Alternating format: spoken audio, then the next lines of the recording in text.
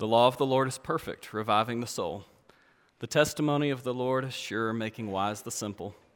The precepts of the Lord are right, rejoicing the heart. The commandment of the Lord is pure, enlightening the eyes. The fear of the Lord is clean, enduring forever. The rules of the Lord are true and righteous altogether. More to be desired are they than gold, even much fine gold.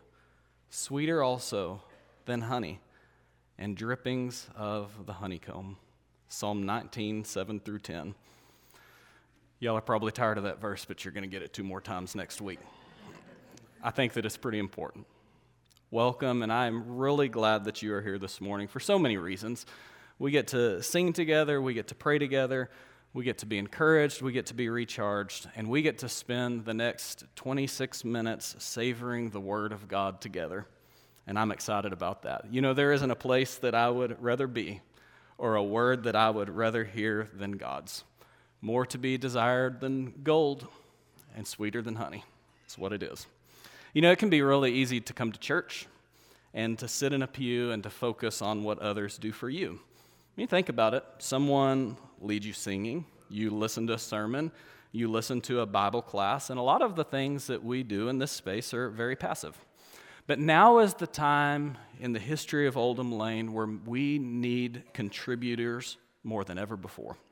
Our default mode, I think, is consumer mode, but it's time to shift. And to help us do that, each week before we jump into the sermon, I'm going to take a few seconds to do a little bit of bragging on some of those who are contributing in powerful ways. I can't cover everything, but a little bit at a time, I want to pull back the curtain just a bit and let you see the inner workings, some of the things that are happening behind the scenes. You see, this is a wonderful place full of people who love God and serve Him daily. This past Saturday, there were 20 members of our youth group and a handful from our congregation who came together and put together 8,200 meal bags for Mission Par Cristo. And these bags are going to be shipped to Central America, where churches in Nicaragua and the surrounding areas are going to be able to feed over 48,000 people who are living in poverty. Just want to brag on our youth group a little bit, brag on our missions committee and all of those who worked to help make that a possibility. Thank you for your support in making this happen. And we want to be sure, Luke said he wants you to stay tuned because he's going to have another ask soon, and he wants everyone to show up because next time we're going to pack 30,000 bags instead of 8,200. So that's the plan.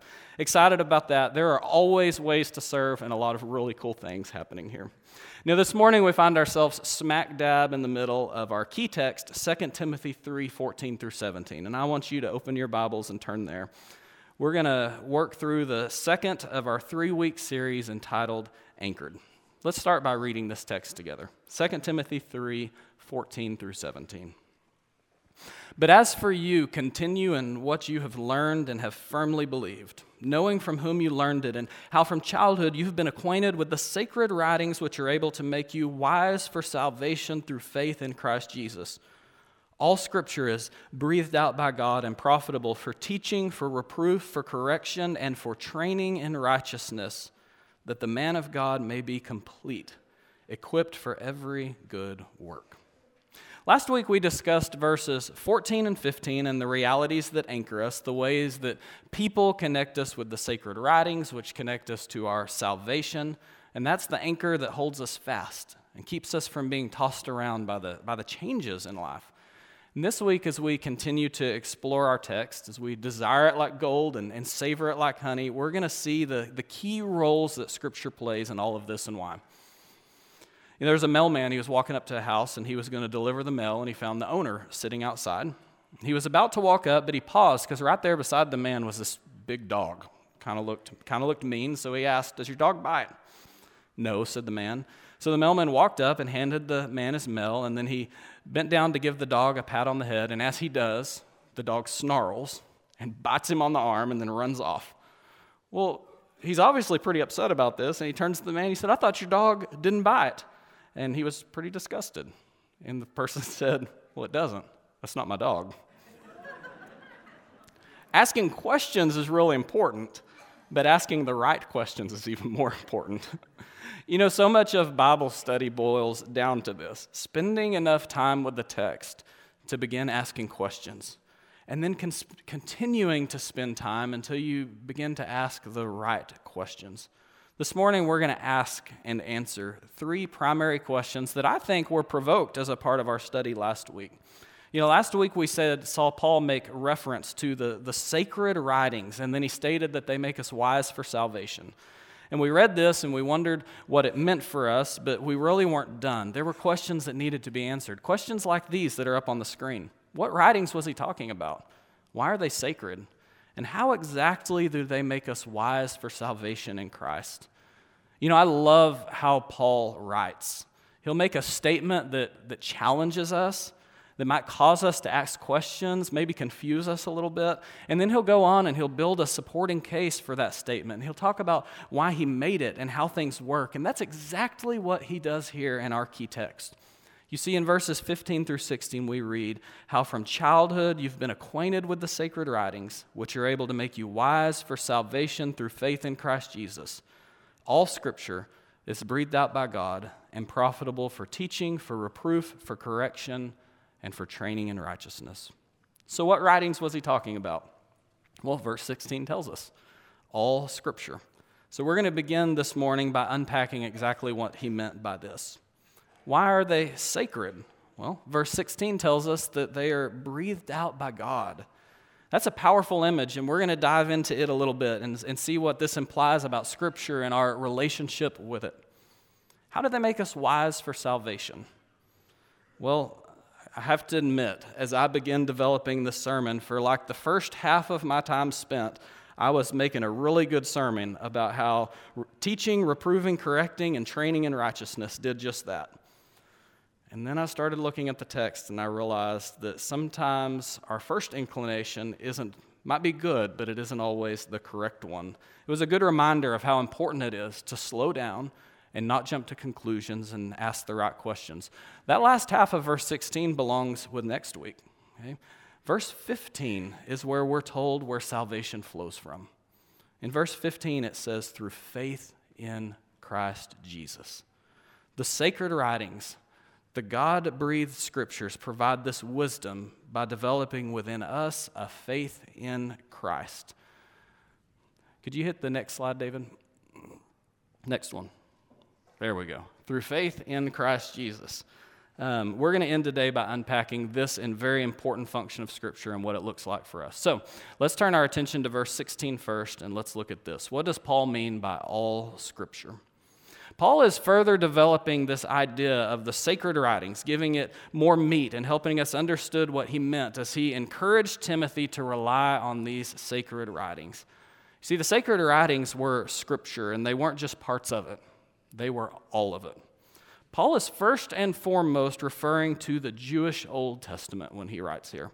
When a Jew used the word Scripture, this is what he would have meant. He would have been talking about the 39 books that we have in our Old Testament. They had it divided into 22 books, but it was the same text. That's what they would have thought of. It would have included several different styles of literature. It would have had history and prophecy and wisdom literature and even some of the crazy apocryphal stuff in the book of Daniel. When Jesus answered to Satan in Luke chapter 4, it is written, these are the words that he was referring to. These would have been the scrolls that were stored in the synagogue, the scrolls that would have been used as textbooks to teach a young Jewish boy to read. All throughout the New Testament, the Old Testament writings are referenced. 29 of the 39 books are directly quoted as authoritative in the New Testament. And of the remaining 10, we find allusions to many of them. Now, we obviously have a broader understanding of Scripture today, in that when we speak of Scripture, we include the New Testament. So I asked myself, is there any chance that Paul had this in mind when he wrote? We actually do have evidence that very early on, there were other writings considered part of Scripture. Turn over to 1 Timothy 5:18. This is a prior letter that Paul wrote to Timothy, and here he calls a verse from Luke chapter 10, verse 7, Scripture, meaning that he considered Luke's gospel to be Scripture. 1 Timothy 5:18, for the Scripture says, you shall not muzzle an ox when it treads out grain, and the laborer deserves his wages. You see, the ox portion is a quote from Deuteronomy 25:4, straight from the Old Testament. But the laborer portion, this is a direct quote from Luke chapter 10, verse 7. And while we might find the idea in the Old Testament, the wording comes exactly from Luke. Paul likely had access to and considered Luke's writing scripture. That's interesting. In 2 Peter 3:15 through 16, we see that Peter viewed Paul's writings as scripture. That text says, "And count the patience of our Lord as salvation, just as our beloved brother Paul also wrote to you according to the wisdom given him, as he does in all his letters when he speaks in them of these matters. There are some things in them that are hard to understand, which the ignorant and unstable twist to their own destruction, as they do other scriptures." So Peter, very early on, viewed Paul's writings as comparable with Scripture. The same phrase isn't used, but the concept's presented even earlier in the same letter, 2 Peter 3:2. He references the commands of the apostles, and he says this, "You should remember the predictions of the holy prophets and the commandment of the Lord and Savior through your apostles." Paul understood himself as sharing commands from God in 1 Corinthians 14:37. "If anyone thinks he's a prophet or spiritual, he should acknowledge that the things I am writing to you are a command of the Lord."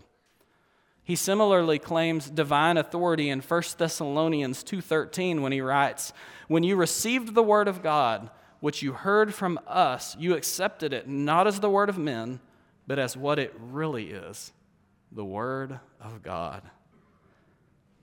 This isn't just Paul. John claims inspiration in Revelation 1:3, and he does a similar thing in 1 John 4:6, declaring that to listen to us is to listen to God. So what does all of this mean? Paul would have included some recent writings under the umbrella term of Scripture, as would other New Testament authors. While Paul is without a doubt referring to the Old Testament here, we can't exclude the emerging New Testament. It wasn't complete yet, but there were certainly other writings that were authoritative and were a word from God. This verse specifically references the recognized Old Testament in the form we have it today, but by implication can be extended to the emerging New Testament that we have today. Now, this is a question that still matters. What is all Scripture? You know, there's been a lot of harm done by New Testament scholars who've questioned whether or not the Bible we have today contains the correct books. You know, we can believe that Scripture is inspired, but if we get to choose what counts as Scripture and what doesn't, then we gain a lot of freedom to make a lot of different choices about how we should act and how we should believe and what we should do. Probably the biblical scholar who actually happens to be an atheist, which is interesting, who's done the most damage is a man by the name of Bart Ehrman. And he took ideas from an older scholar, his name was Walter Bauer, and he put them forward to the public in a way that was really accessible. A lot of the ideas that are swirling in our culture today come from the writings of these two men. Specifically, Dr. Bauer proposed that early on, at the beginning of when all of this was being put together, there were all sorts of writings, varied writings that were floating around and being circulated. And the Bible that we have today was actually the result of these powerful political characters coming together and deciding hundreds of years later what should and should not be included in the text. And Dr. Ehrman latched on to this idea, and he kind of proposed that if that was the case, we can't trust the Bible. It's just a human development. It's not anything divine. This simply doesn't fit with the evidence that we have. And it appears that early on there was general agreement on what was considered authoritative and what wasn't. In fact, we see this idea emerging in the New Testament itself. I've shared some of the writings from the New Testament that point to the fact that they saw a certain subset of writings as special. When we look at extra-biblical writings, historical documents, we see the same idea is present. While the official compilation of these books wasn't selected until the Nicene Council in 325 AD, we believe that this was in response to the heresy that had slipped in. This was an attempt to restore, early on, to restore them back to the true canon, to the selected writings that needed to belong in the book. If y'all are nerds like me, there's a book called The Heresy of Orthodoxy that you should read that points, that unwraps this a lot more. But suffice it to say, the collection of these books happened early on. The boundaries were well defined early in history. There were accurate means in place to transmit the text down to us in a way that it can be trusted. And while Paul certainly would not have been referring in this text to the New Testament as we have it today, I think it's fair to read this verse in a way that applies to all of the New Testament, understanding that this principle that he puts forth applies to it all. So back to my original question. What does Paul mean by all Scripture? Well, when Paul references all Scripture, he's referencing the collection of writings traditionally recognized by the Jews as being inspired and a handful of other recent writings from other authors. When we read this passage, we can reasonably include the entirety of the New Testament canon by implication. I think we're a little behind on the slides. Let's give a few clicks, and I'll let you know when we get there. Okay, we can pause. We can pause right there. This brings us to the next question. What does it mean for something to be breathed out by God? Next slide.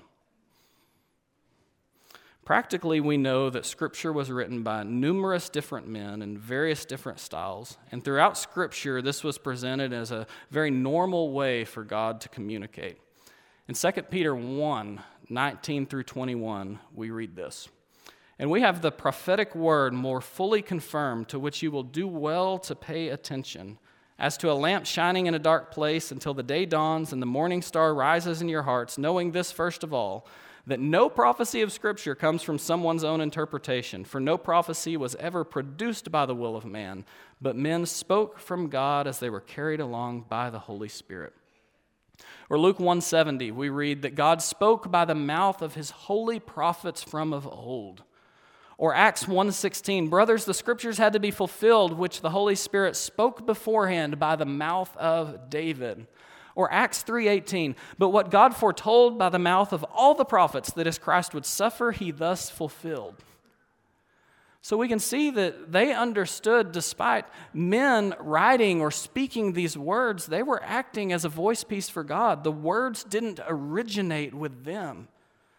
The very words in our key text today help us see that Paul understood these words as coming from God. It's as if they had been spoken by him. Some translations use the word inspired. Literally, the text reads, God breathed. Paul is telling Timothy that every single Scripture came from the mind of God. That means every phrase mattered. Each word, even to the very tense, matters. The Scriptures reveal the mind of God. God wrote this book. I have that written in the very front page of my daily Bible. And I know that a vast majority of you believe this, but I'm not sure we allow the reality of what that statement means to properly set in. This has major practical implications. That means that this book isn't just literature. You know, it isn't just something you curl up with by the fire and enjoy. As the weather's cooling off, I don't know if y'all are like me, but I love to start a fire in the fireplace, and nothing beats a good book by that warm fire on a cold day. And that's certainly something you can do with this book, but you can't do just that. This isn't just a good story meant to provoke feelings. It does that at times, but it isn't just for that. It's so much more than the classics. They might strike a nerve of humanity that seems to transcend time. I mean, this book does that, but it isn't just that. All of those things can be done and have been done with the writings of men. Not all men, but skilled men have for years caused all sorts of results from their writings, and they're wonderful, and they're admirable, and they're valuable, and we latch onto them and we love them, but this is different. We can dig deeper into this than any other writing. In fact, we should. This teaches us where we came from. It teaches us why we exist, why we live, and why we move, and why we have our being. It doesn't just observe and toy with reality, it explains it. It teaches us what is right, it teaches us how to live, and it teaches us why. It's unique, and it's valuable, and it's important. And that's why we're going to keep reading Psalm 19, so that we can get into our heads how valuable these words are. We put value on so many odd and fleeting things. What does it look like when someone really believes in something? Jesus told 2 back-to-back parables to describe what this would be like. One about a farmer, one about a merchant, in Matthew 13, 44 through 46. Jesus said, "The kingdom of heaven is like treasure hidden in a field, which a man found and covered up. Then in his joy he goes and sells all that he has and buys that field. Again, the kingdom of heaven is like a merchant in search of fine pearls, who, on finding one pearl of great value, went and sold all that he had and bought it." Both of these people sold everything that they had because what they had found was more valuable than all that they owned. For them, it was a math problem. Psalm 19, 7 through 10 claims that the truth of God is more desirable than gold and sweeter than honey. Genuine and true belief always manifests itself with action. What do you believe? There's an old story told of an occasion in 1799. A long time ago, there was a 12-year-old boy. His name was Conrad Reed, and he skipped church, and he went fishing in a little meadow creek on the family farm near Fayetteville, North Carolina. He was attempting to spear a fish, and he missed, and his spear struck this odd-looking rock, and so he dug it out of the river and carried it up to his house. It was this beautiful kind of gold-looking rock, and it sat on their front porch for a long time until one day when his father, John, decided to take it into town and show it to the town jeweler. Now, the jeweler recognized that this 17-pound rock was a large gold nugget, and he offered to buy it from John for whatever price that he wanted. So John thought, well, it's a pretty rock. It's pretty nice, and he sold it for a week's wages, $3.50, 1/10 of its real value. Now, most of us, on hearing that story, get a little bit of a sinking feeling in your stomach. I could hear it ever so slightly. We wonder how incredibly ignorant it was for John to sell a 17-pound golden rock for $3.50. By my math, that would be worth somewhere between $400,000 and $500,000 today. He learned of his mistake soon after, and it does have a happy ending to the story. They kept farming, but they also started looking for gold, and you can actually still go to that Reed gold mine and pan for gold today. They ended up being quite wealthy. We might think of that Fayetteville jeweler as a crook and a cheat, but I'm going to tell you something. He knew treasure when he saw it, and he had to have it, and he offered John Reed whatever price he wanted for that golden stone. On the flip side was John. John Reed held the same gold stone in his hands, but he failed to recognize its value. How you view God's word is important. Do you recognize the value of what you have? To claim that these words come from the all-powerful creator of the universe, the timeless and personable and infinite being from which everything radiates, to claim that we have access to that sort of truth is worth stewing on for just a little bit. If verse 16 of our key text is true, if you really embrace it, then how you view God's word changes. Which brings us to our last question: how do these things make us wise for salvation? The text states very plainly, through faith in Christ Jesus. John 5:39, you search the scriptures because you think that in them you have eternal life, and it is they that bear witness about me. That's Jesus. Or Jesus says again in Luke 24:25 through 27, and he said to them, O foolish ones, and slow of heart to believe all the prophets had spoken. Was it not necessary that the Christ should suffer these things and enter into his glory? And beginning with Moses and all the prophets, he interpreted to them in all the scriptures the things concerning himself. You know, we often think of Scripture as this instruction book on living, and that isn't actually what it is. The primary purpose of God's Word is to push you to faith in Christ.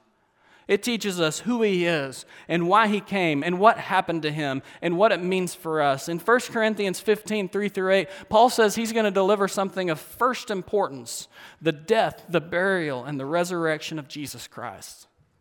God became flesh and He dwelt among us, and this was His plan from the beginning, and there is eternal salvation and eternal life that's available through Him. And God wrote a book to tell us about it. Have you read it? Do you believe it? Now, Scripture certainly does more than just bring us to faith in Christ. It does more than just show us where to find salvation. It prepares us for eternity. It teaches us how to live, and this we're going to discuss next week. For now, I want to ask, what does today's lesson mean for you? Church, you have the most valuable thing in the world at your disposal. You probably have so many of them on your bookshelves you couldn't count them. Every word in that book matters. There is nothing of insignificance. Every word in this book came from God. And there is no part to be dismissed or ignored or viewed as less than. And salvation is found by looking for Christ in the text and being pressed into faith, believing that He was real, that He was God, that He raised from the dead, and that you will be too. And what does this mean for us as a church? It means that Scripture should be central in everything that we do. We need to understand first and foremost who Christ is and what He did for us. Our approach to this book must be with reverence and awe. It is not my job to give you my opinion, or the role of Bible class for us to share our feelings on a topic. It is our goal to unpack what God said to us and understand it and be changed by it. And this is a church committed to being a people of the Word, not because we want to read the rule book right. We love God's Word because it presses us to faith in Christ. A lot of you have probably heard of a linchpin. We usually use it metaphorically. It refers to this central or pivotal fact or person that holds something complicated together.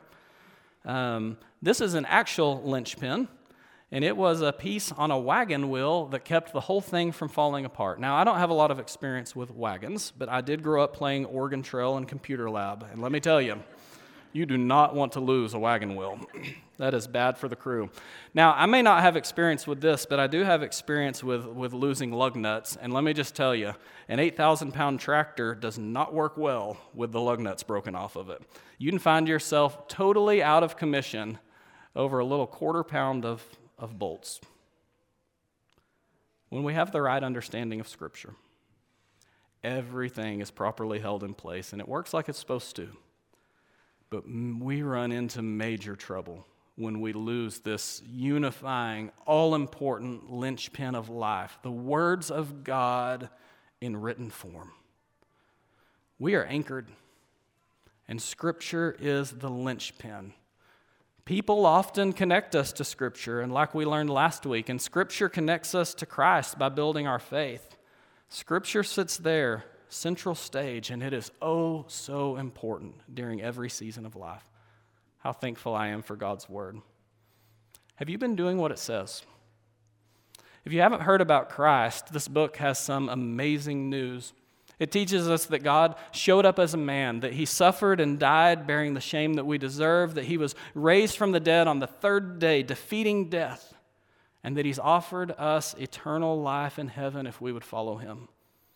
We would love to show you what the book says about this. If you've studied and are ready to put on Christ in baptism, the water is ready. If you've slipped away from your first love, we're prepared to forgive and walk with you in repentance. Whatever your need might be, we invite you to come forward as we stand and as we sing.